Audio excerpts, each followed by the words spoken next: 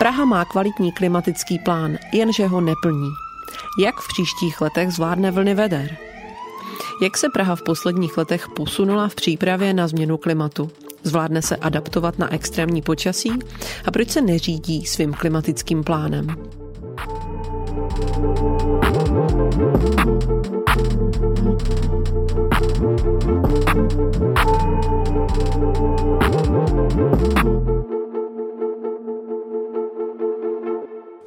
To, čeho si lidé všimnou hned, budou stromy. Přibude jich tady přes 60.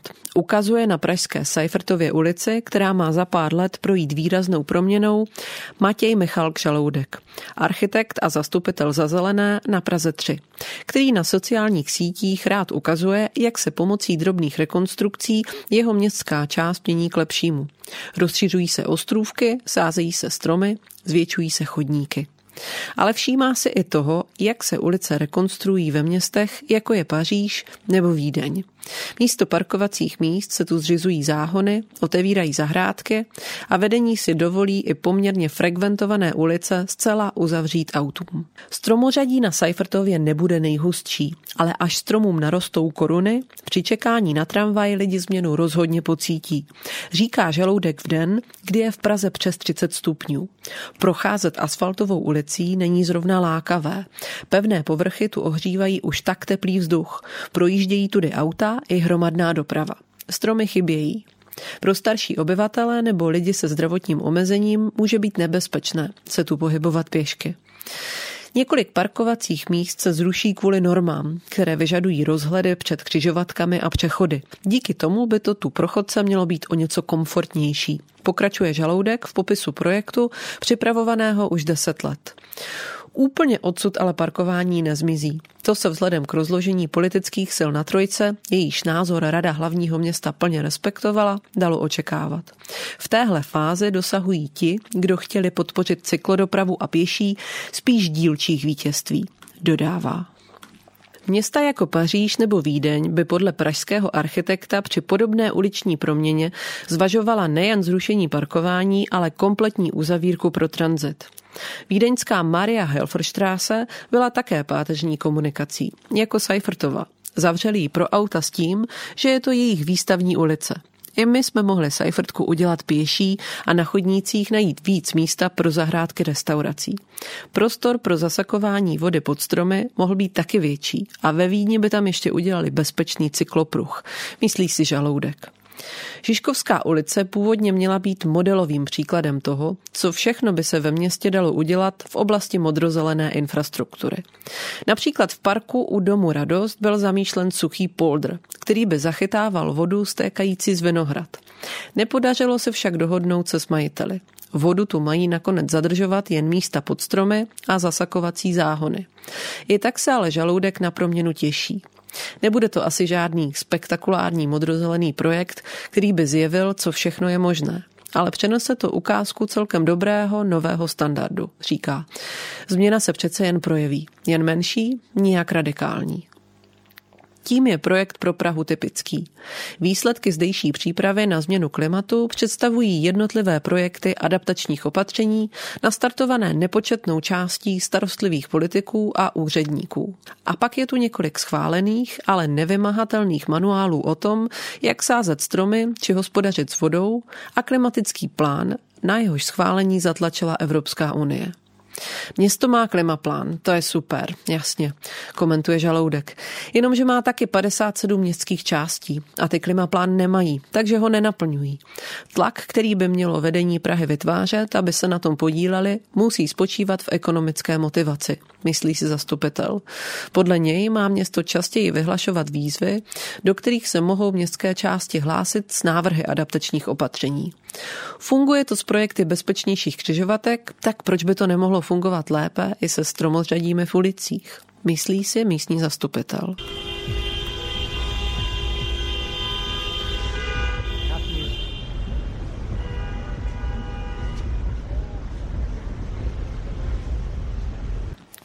Tereza Líbová z odboru ochrany prostředí pražského magistrátu je členkou týmu autorů klimatického plánu, vedeného Martinem Bursíkem. Adaptační projekty, tedy jeden z jeho 4 pilířů, má na starosti právě ona. Je to nejzábavnější část plánu. Adaptační projekty mají do ulic dostávat vodu a zeleň, tedy modrozelenou infrastrukturu. Naším úkolem je městským částem a příspěvkovým organizacím pomáhat s jejich přípravou, poskytovat spolufinancování z rozpočtu města nebo pro ně hledat evropské výzvy, do kterých je možné se přihlásit. Máme zásobník projektů, které se každý rok vyhodnotí a obmění. Pravidelně bývají nominované na ceny Adaptéra Awards, říká Líbová.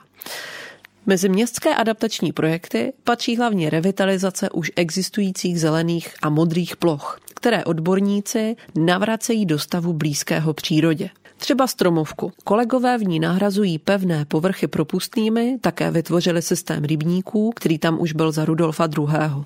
Ten funguje i jako protipovodňová bariéra. Když se vylije voda z Vltavy, tak se tam taky zastaví. Říká Líbová a uvádí také příklad plánování městského parku Soutok či realizace krajinného parku Lítožnice. Ale zároveň potvrzuje, že Praha dosud nemá realizovaný příklad komplexně rekonstruované ulice, který by ukazoval, jak ideálně zavádět modrozelenou infrastrukturu do vnitřního městského prostředí. Když vznikne projekt, je to často hlavně díky konkrétním lidem, kteří ho z vlastní iniciativy vymyslí a nastartují. Odpovídá na otázku stran komunikace s městskými částmi. Třeba Praha 7 samozřejmě frčí, Prahy 6 a 3 a 10 také, ale z některých městských částí nevycházejí vůbec žádné impulzy. Nastěňuje téma ze své perspektivy. Jednou za půl roku její odbor svolává zástupce městských částí na setkání, kde se prezentují nejlepší adaptační projekty. To je to jediné, co můžeme dělat. Motivovat je tím, že to budou mít hezké. Popřípadě je motivovat finančně. Nemáme v ruce nic systémového, nemůžeme je nutit, říká Líbová. Problém nastává i v momentě, kdy se městská část přestane o projekt starat. Nejmenovaná radnice městské části ve spolupráci s námi zřídila květnatou louku, aby ji po výměně vedení radnice posekaly na 3 cm. Ani proti tomu nezmůžeme téměř nic, dodává. Adaptování města na klimatickou změnu by podle ní pomohlo, kdyby se ve větším rozsahu dodržovaly městskou radou schválené dokumenty. Standard péče o uliční stromořadí a standardy hospodaření se strážkovou vodou. Ty jsou však zatím nezávazné a nelze je tedy po městských částech vymáhat. Snažit se můžeme na pozemcích hlavního města. Viděla jste 16 nových stromů na IP Pavlova? Ty jsou vysazené ukázkově. Možná bychom měli zlepšit PR podobných projektů. Povzdechne se Líbová s úsměvem. Pokud rekapitulujeme uplynulou dekádu, zjistíme, že se v metropoli v oblasti klimatu výrazný posun rozhodně odehrál. Otázka je, co přinese další desetiletí. Na jaře na semináři o městské klimatické politice v Kempu vzpomínala někdejší radní Jana Plamínková ze STANu na atmosféru na radnici v 10. letech, kdy se podle ní životní prostředí bralo jako přílepek ke skutečné agendě. Objem peněz, který se do něj investoval, byl směšný. Klimatická změna byla něco, čemu předchozí politici nevěřili. Rekapitulovala Plamínková, která na post radní nastoupila v roce 2014. Rok po ničivých povodních a poté, co skončilo dlouhé období vlády ODS. Radní se otevřela příležitost dosáhnout toho, aby město, které klimatickou změnu do té doby ignorovalo, začalo pracovat na podkladech k adaptační strategii. Jejím rozšířením později vznikl klimatický plán. To, že se v této oblasti začalo něco dít, byla rozhodně její zásluha, potvrzuje Tereza Líbová a dodává, že plánu nakonec k realizaci pomohlo, že ho vzal za svůj následující radní za STAN, Petr Hlubuček, vyšetřovaný v kauze Dozimetr, na kterého se dnes málo kdy vzpomíná v dobrém. Ve věci plánu ale podle mnoha pražských odborníků udělal dost. Klimatický plán hlavního města Prahy do roku 2030, o kterém si můžete poslechnout i podcast Alarmu s Martinem Bursíkem, byl schválený v roce 2021. Obsahuje celkem 69 opatření. 10 je adaptačních, 20 se týká cirkulární ekonomiky a zbytek dopravy a energetiky. Vypočítává Tereza Líbová 4 základní oblasti. Když se ale podíváte na to, jak se opatření plní, zjistíte, že většina z těch, které ano, by na tom byla podobně i bez plánu. Dodává a jako příklad uvádí výměnu autobusů městské hromadné dopravy za elektrobusy a hybridy. Ale je samozřejmě dobré, že plán máme. Jsme díky tomu oprávněni rizikové oblasti monitorovat, sledovat, průběžně se ptát garantů opatření, co pro plnění opatření dělají, můžeme je motivovat a hlavně máme platformu pro vyjednávání. Není tajemstvím, že dokument měl při posledním koaličním vyjednávání trochu smůlu. Zatímco před volbami spadal do agendy radního Hlubučka, nová rada složená z vůči sobě před volbami nepřátelsky naladěných Pirátů a ODS, doplněných STANem, rozdělila oblasti spadající pod plán mezi celkem 4 radní. Přestože o post radního pro klima usilovali Piráti. To, že se teď posouvají pouze projekty, na kterých by se nejspíš pracovalo i bez plánu, může být i tím, že klimatický plán nemá jednoho lídra. Pirátka Jana Komrsková je sice náměstkyní za klima a životní prostředí. Na starost má však pouze adaptační opatření a cirkulární ekonomiku. Dopravu řídí její kolega Zdeněk Hřib a majetek, kterého se týká téma energetické úspornosti, spravuje Pirát Adam Zábranský. Energetiku, na níž bude do budoucna záležet ze všeho nejvíce, až 60% uhlíkové stopy města totiž podle posledního výpočtu připadá na výrobu elektřiny a tepla, má v gesci primátor Bohuslav Svoboda. Právě energetika je přitom pro celou snahu o změnu klíčová. V energetice je největší potenciál úspor, proto je nejvýznamnějším pilířem klimatického plánu. Abychom mohli uhlíkovou stopu snížit, museli bychom začít maximálně podporovat obnovitelné zdroje energie. Říká Tereza Líbová s tím, že pražské společenství obnovitelné energie, jehož prostřednictvím může město v budoucnu podporovat komunitní energetiku, vidí jako doplňkovou záležitost. Je to spíš principiální. Díky komunitní energetice bychom mohli lidem ukazovat, kudy se vydat. Říká Líbová o projektu, popisovaném Martinem Bursíkem jako síť pražských střech, fasád a balkónů, osázených solárními panely, pomocí které si budou malé obchody, instituce i jednotliví lidé vyrábět vlastní elektřinu a mezi sebou jí sdílet. Třeba škola v Malešicích pošle elektřinu do mrazáků v zoo, určí si cenu a pro oba to bude výhodné. Stejně budou moc elektřinu sdílet sousedé. Vysvětluje Bursík v podcastu princip jednoho z prioritních projektů klimatického plánu. Ano, spousta lidí má možnost dát si na střechu solární panely a místo kotle tepelná čerpadla. Je to skvělá myšlenka, ale udělá to jen malý rozdíl. Koriguje Líbová a dodává, že největším pražským zdrojem tepla a elektřiny je elektrárna v Mělníku, kterou zatím nelze odstřihnout. Nejen proto, že nemůžeme odstoupit od smluv. Prostě bychom se bez velkého zdroje v současné době neobešli, vysvětluje úřednice. Pražská energetická komunita je navíc projektem, který na svůj start stále čeká. Pro celoměstskou soběstačnost je významnější plánované energocentrum na čističce odpadních vod v Bubenči. I to je však v počáteční fázi.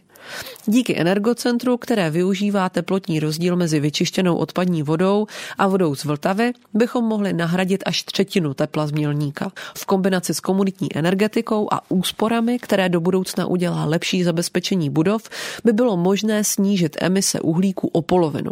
Náš plán je přitom snížení o 45% do roku 2030, říká Líbová. Jaký však bude v této oblasti postup primátora, se teprve uvidí. Klimatickému plánu jako celku nicméně úřednice věří. Je to dobrá myšlenka a proveditelná, jen její naplňování vyžaduje určitou manažerskou strukturu, řízení, správné nastavení kompetencí a odpovědností. Zatím mi připadá, že se každý snaží klimaplán obejít, nebo spíš využít k prosazení svých zájmů. Myslí si úřednice.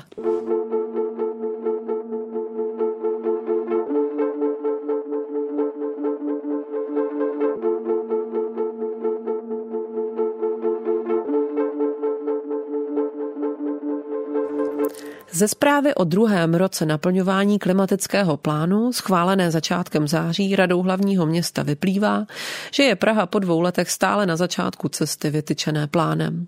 Zatím bojuje s problémy v samotné vnitřní organizaci, komunikaci s městskými částmi a městskými společnostmi. Pomohla by robustní a přesvědčivá klimatická iniciativa města, která by inspirovala a motivovala další aktéry k zapojení se do dekarbonizace Prahy. Město však má stále samo plné ruce práce s přípravou a řízením vlastních projektů. Uvádí dokument, podle kterého jako první pochopil obchodní příležitosti spojené s dekarbonizací soukromý biznesový sektor, který sám přijímá strategie udržitelnosti. Plnění klimatického plánu stále nemá jednoznačně nastavené projektové řízení. To, že se v některých jednotlivostech plán plní, je díky individuální aktivitě konkrétních aktérů, uvádí autoři zprávy a doporučují Radě hlavního města stanovit odpovědnosti za plnění jednotlivých opatření plánu, nastavit mechanismy projektové přípravy a zajistit kontinuitu dotačních příležitostí. Jinými slovy, doporučují Radě začít naplňování plánu řídit. V evaluaci jsou ale zaznamenány i úspěchy. Například zakoupení bioplynové stanice blízko Malešic pro zpracovávání bioodpadu. Město má však v souvislosti s ní řadu úkolů, včetně toho, aby včas připravilo celoměstský sběr bioodpadu, ke kterému budou Pražané motivováni ekonomicky i ekologicky. Dalším posunem je plánovaný projekt čistírně odpadních vod na Císařském ostrově, kde se bude zpracovávat gastroodpad. U klíčového projektu Energocentra, které má být vybudováno v bubenské čističce, je podle zprávy čas zahájit seriózní jednání města se společností Veolia, která vlastní pražskou teplárenskou. Jejíž součinnost je nezbytná. Pražské společenství obnovitelné energie, které je dalším prioritním projektem, sice existuje. Realizované instalace však dosud nejsou připojeny k síti. Dokument tedy rekapituluje drobné posuny, na které je potřeba navázat, a jeho hlavním závěrem je celý proces plnění plánu koncepčně nastartovat. Schválení hodnotící zprávy však bohužel prošlo bez mediálního zájmu. Novináři si tu a tam všímají větších uličních rekonstrukcí nebo sázení či kácení stromů. Klimaplán a jim vyžadovaná opatření však tématem nejsou. Vystavit primátorovi a příslušným radním účet za neplnění plánu za další 2 roky jeho existence, tak možná uvidíme některou neziskovou organizaci. Poptávka veřejnosti po klimatických opatřeních ovšem je a zřejmě zatím i zůstane malá.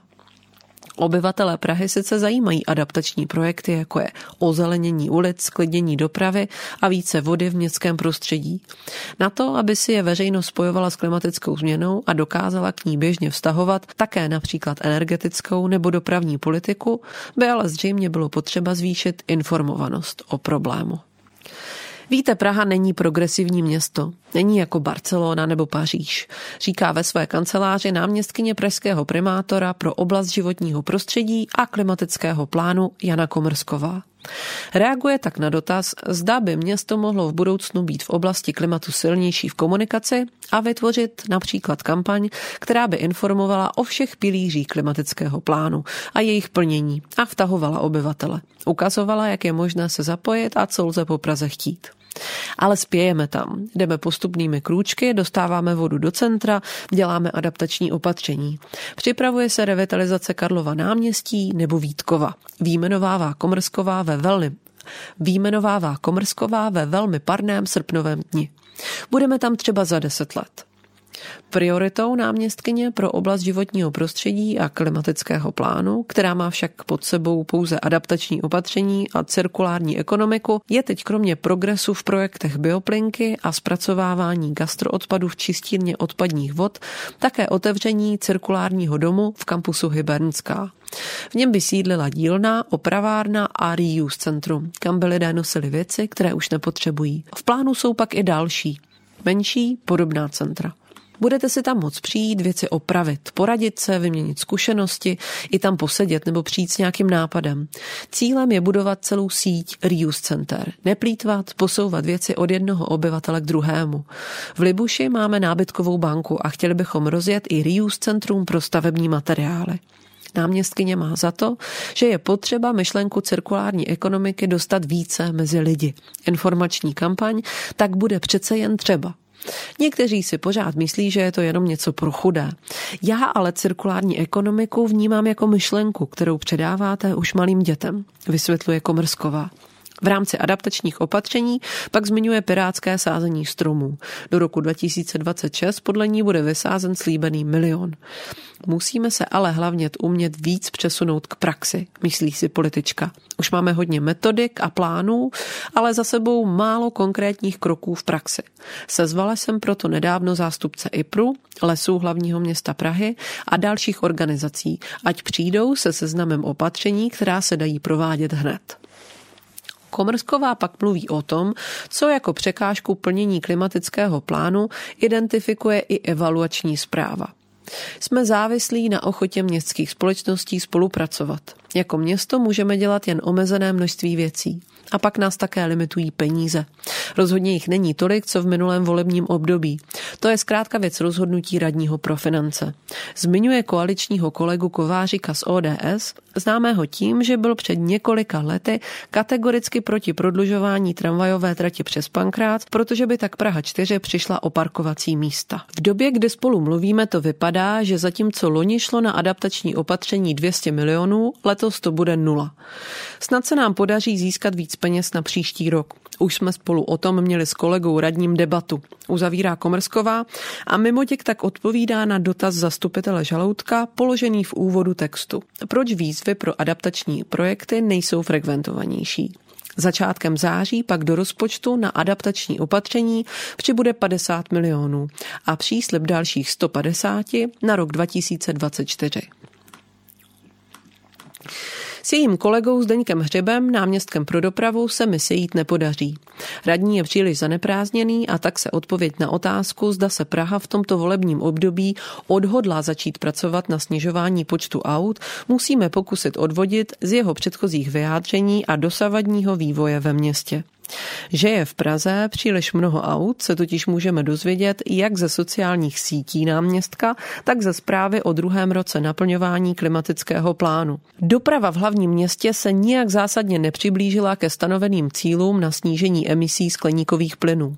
Přestože probíhá přechod na čistou mobilitu při obnově vozového parku dopravního podniku a narůstá počet elektromobilů, roste intenzita individuální automobilové dopravy. Uvádí zpráva a cituje Český statistický úřad, podle které jen v pražských domácnostech přibylo v poslední dekádě 74 000 nových aut. Zvyšuje se také počet aut denně přejíždějících hranice Prahy. Meziročně vzrostl o 7 000.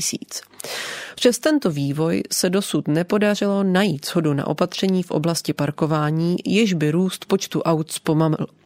Přes tento vývoj se dosud nepodařilo najít shodu na opatření v oblasti parkování, jež by růst počtu aut zpomalilo, ani přijmout legislativní změny pro přijetí mýtného systému, který dokáže změnit chování dojíždějících a logistických firem.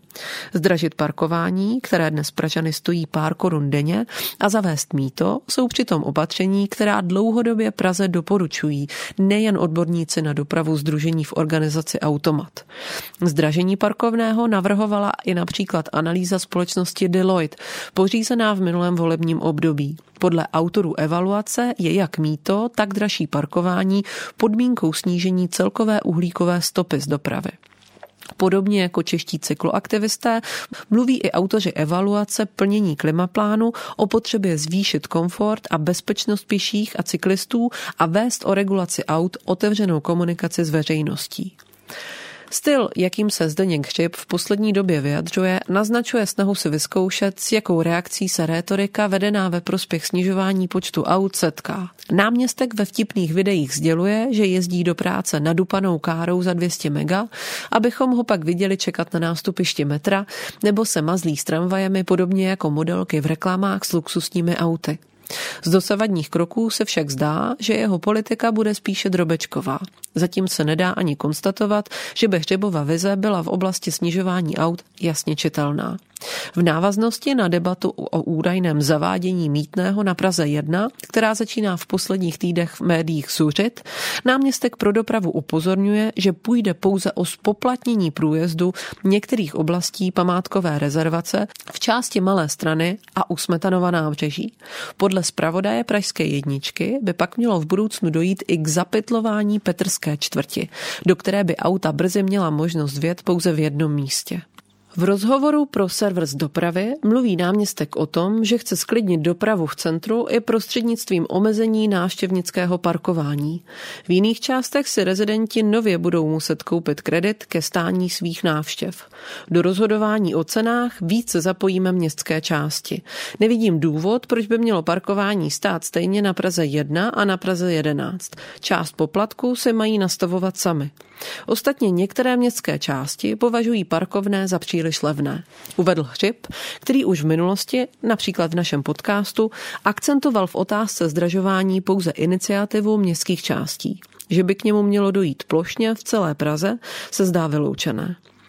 Celkem kontroverzně se pak politik vyjádřil o požadavcích několika aktivistických skupin podpořených mnoha odborníky na dopravu, které by na území Prahy rády viděli nejvyšší povolenou rychlost 30 km za hodinu, podobně jako v Barceloně, Bruselu, Londýně nebo Madridu. Argumentují jak bezpečností, tak možností takto pozvolna automobilovou dopravu omezovat. Smysl by dávalo demonstrovat před úřady městských částí, chodit na jejich zastupitelstva a zapřít dialog. Některé jsou aktivnější v zavádění 30 a jiné méně. Ale na hlavních tazích, které má ve správě magistrát, nemá 30 smysl. Zbavil se Hřib elegantně role městského lídra pro dopravu.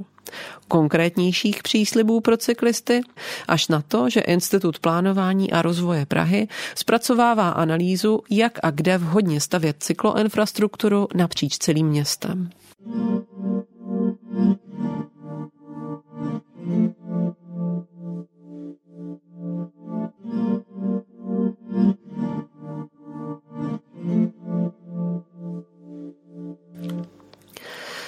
Architektka Anna Vinklárková z neziskové organizace Arnika byla na jaře u toho, když se v Praze odehrávaly pochody za 30.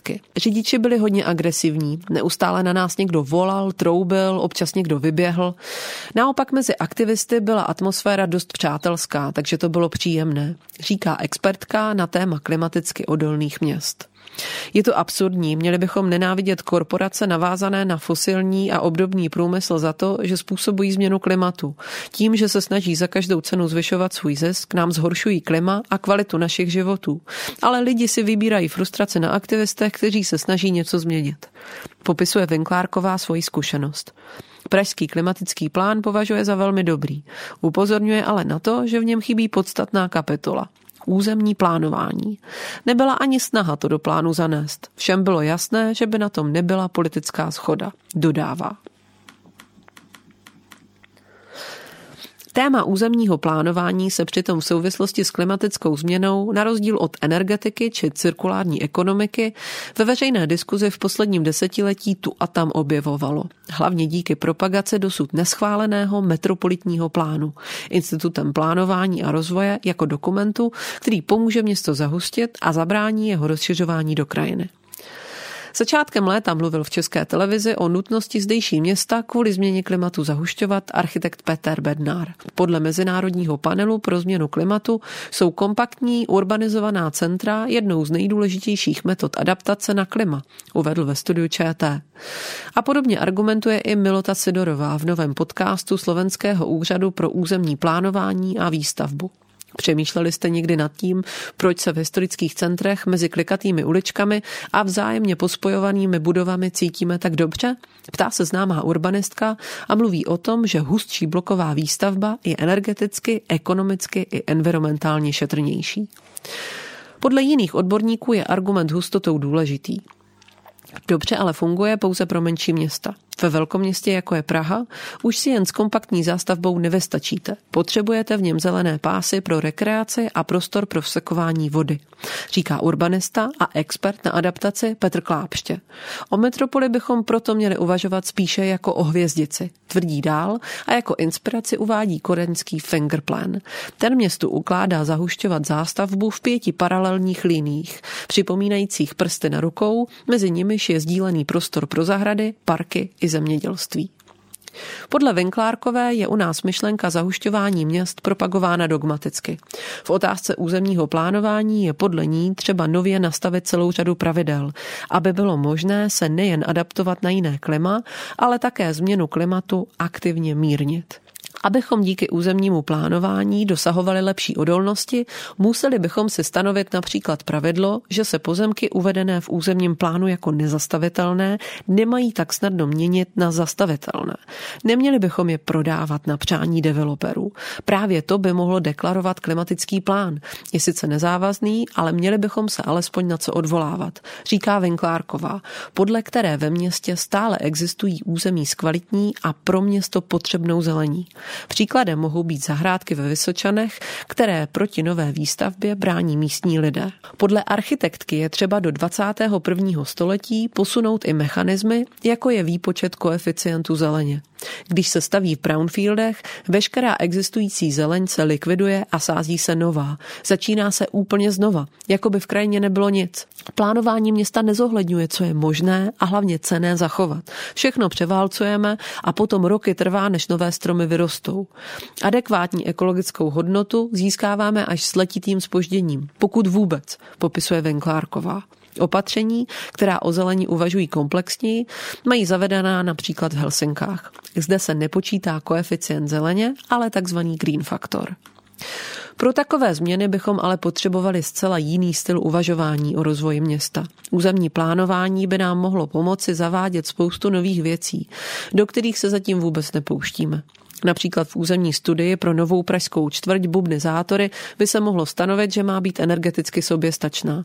Když to bude ve studii a bude to prosazovat vedení Prahy, tak proč by to developři nemohli splnit? Navrhuje Vinklárková, podle níž jsou pražští politici spíš zvyklí si stěžovat na nedostatek peněz a méně počítat, kolik by mohli při stavbách nových projektů vyjednat příspěvků od developerů. Hlavní pražskou bolestí je, že výstavba tu většinou dopadne podle toho, co developer řekne. To je směr, kterým se s drobnými změnami ubíráme stále. Město zatím není schopné samo ve větším detailu definovat, co je potřeba stavět a jak. Vinklárková dává jako příklad někdejší výstavbu na Brumlovce. Tam si to prosadil podnikatel Paser. A Praha neřekla, že centrum s tolika zaměstnanci by se mělo stavět někde blíž stanice metra. Klidně tomu dala zelenou. Je to tím, že je u nás jako nositel rozvoje stále vnímán výhradně soukromý sektor, který města podporují, jak mohou, místo toho, aby si dokázala lépe promyslet, co je dobré pro jejich obyvatele a nastavit soukromému sektoru jasná pravidla.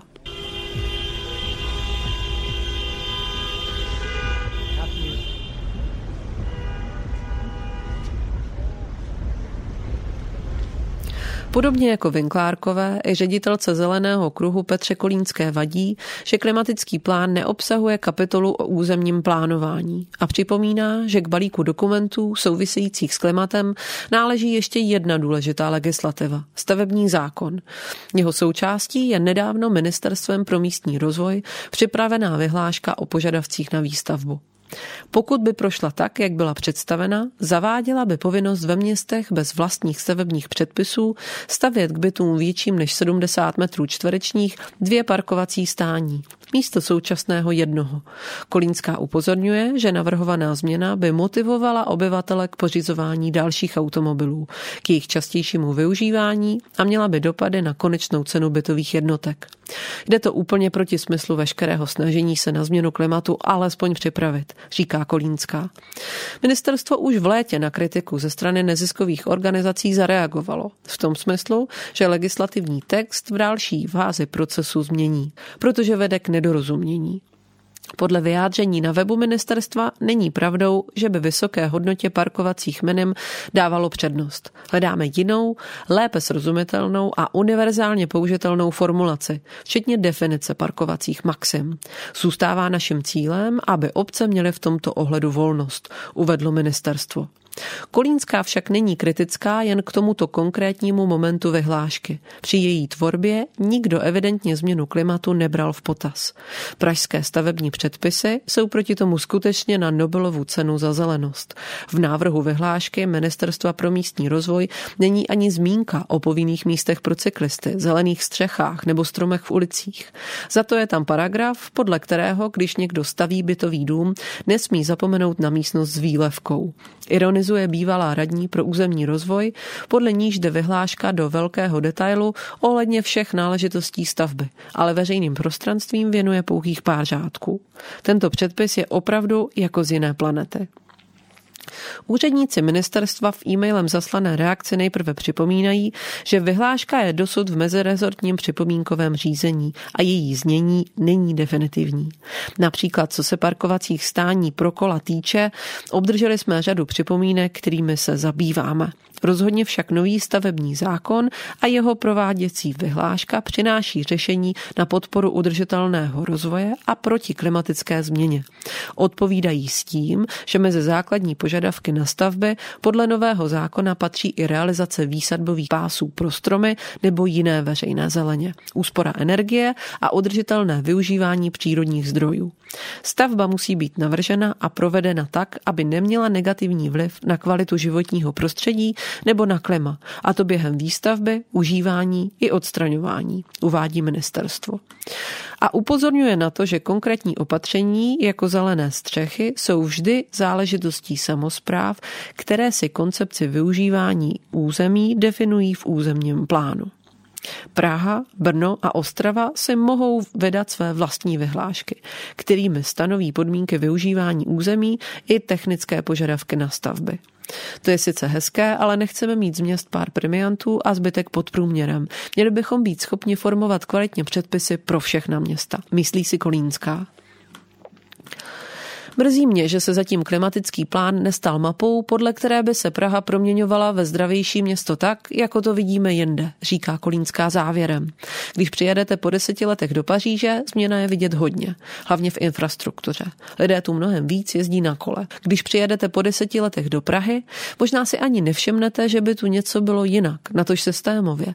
Napadá mě jen regenerace konkrétních míst, velkých areálů, jako je pražské výstaviště nebo Holešovická tržnice. Na Praze 7 změnu popsat umím, ta se projevuje viditelně, ale je to tak i jinde, nebo jde pocítit hlavně gentrifikace? Podle Kolínské by výrazně pomohla změna přístupu pražských radních. Změnu by přineslo, kdyby se k cílům klimaplánu více hlásili. Například reakce na požadavek maximální povolené rychlosti 30 km v hodině byla podle ní zbytečně hysterická. Město mělo zareagovat úplně opačně, využít energie, kterou demonstrující přinášejí, a začít pracovat na tom, aby se 30 mohly postupně zavádět, postavit se do čela prosazování změny. U primátora to nepřekvapí, alespoň náměstek pro dopravu se k tomu ale mohl postavit jinak, myslí si Kolínská. Pokud pražští politici nezačnou vůči změně klimatu a potřebným opatřením svoji rétoriku měnit, nebude podle ní možné změnit mnoho. Úkolů je přitom víc než dost.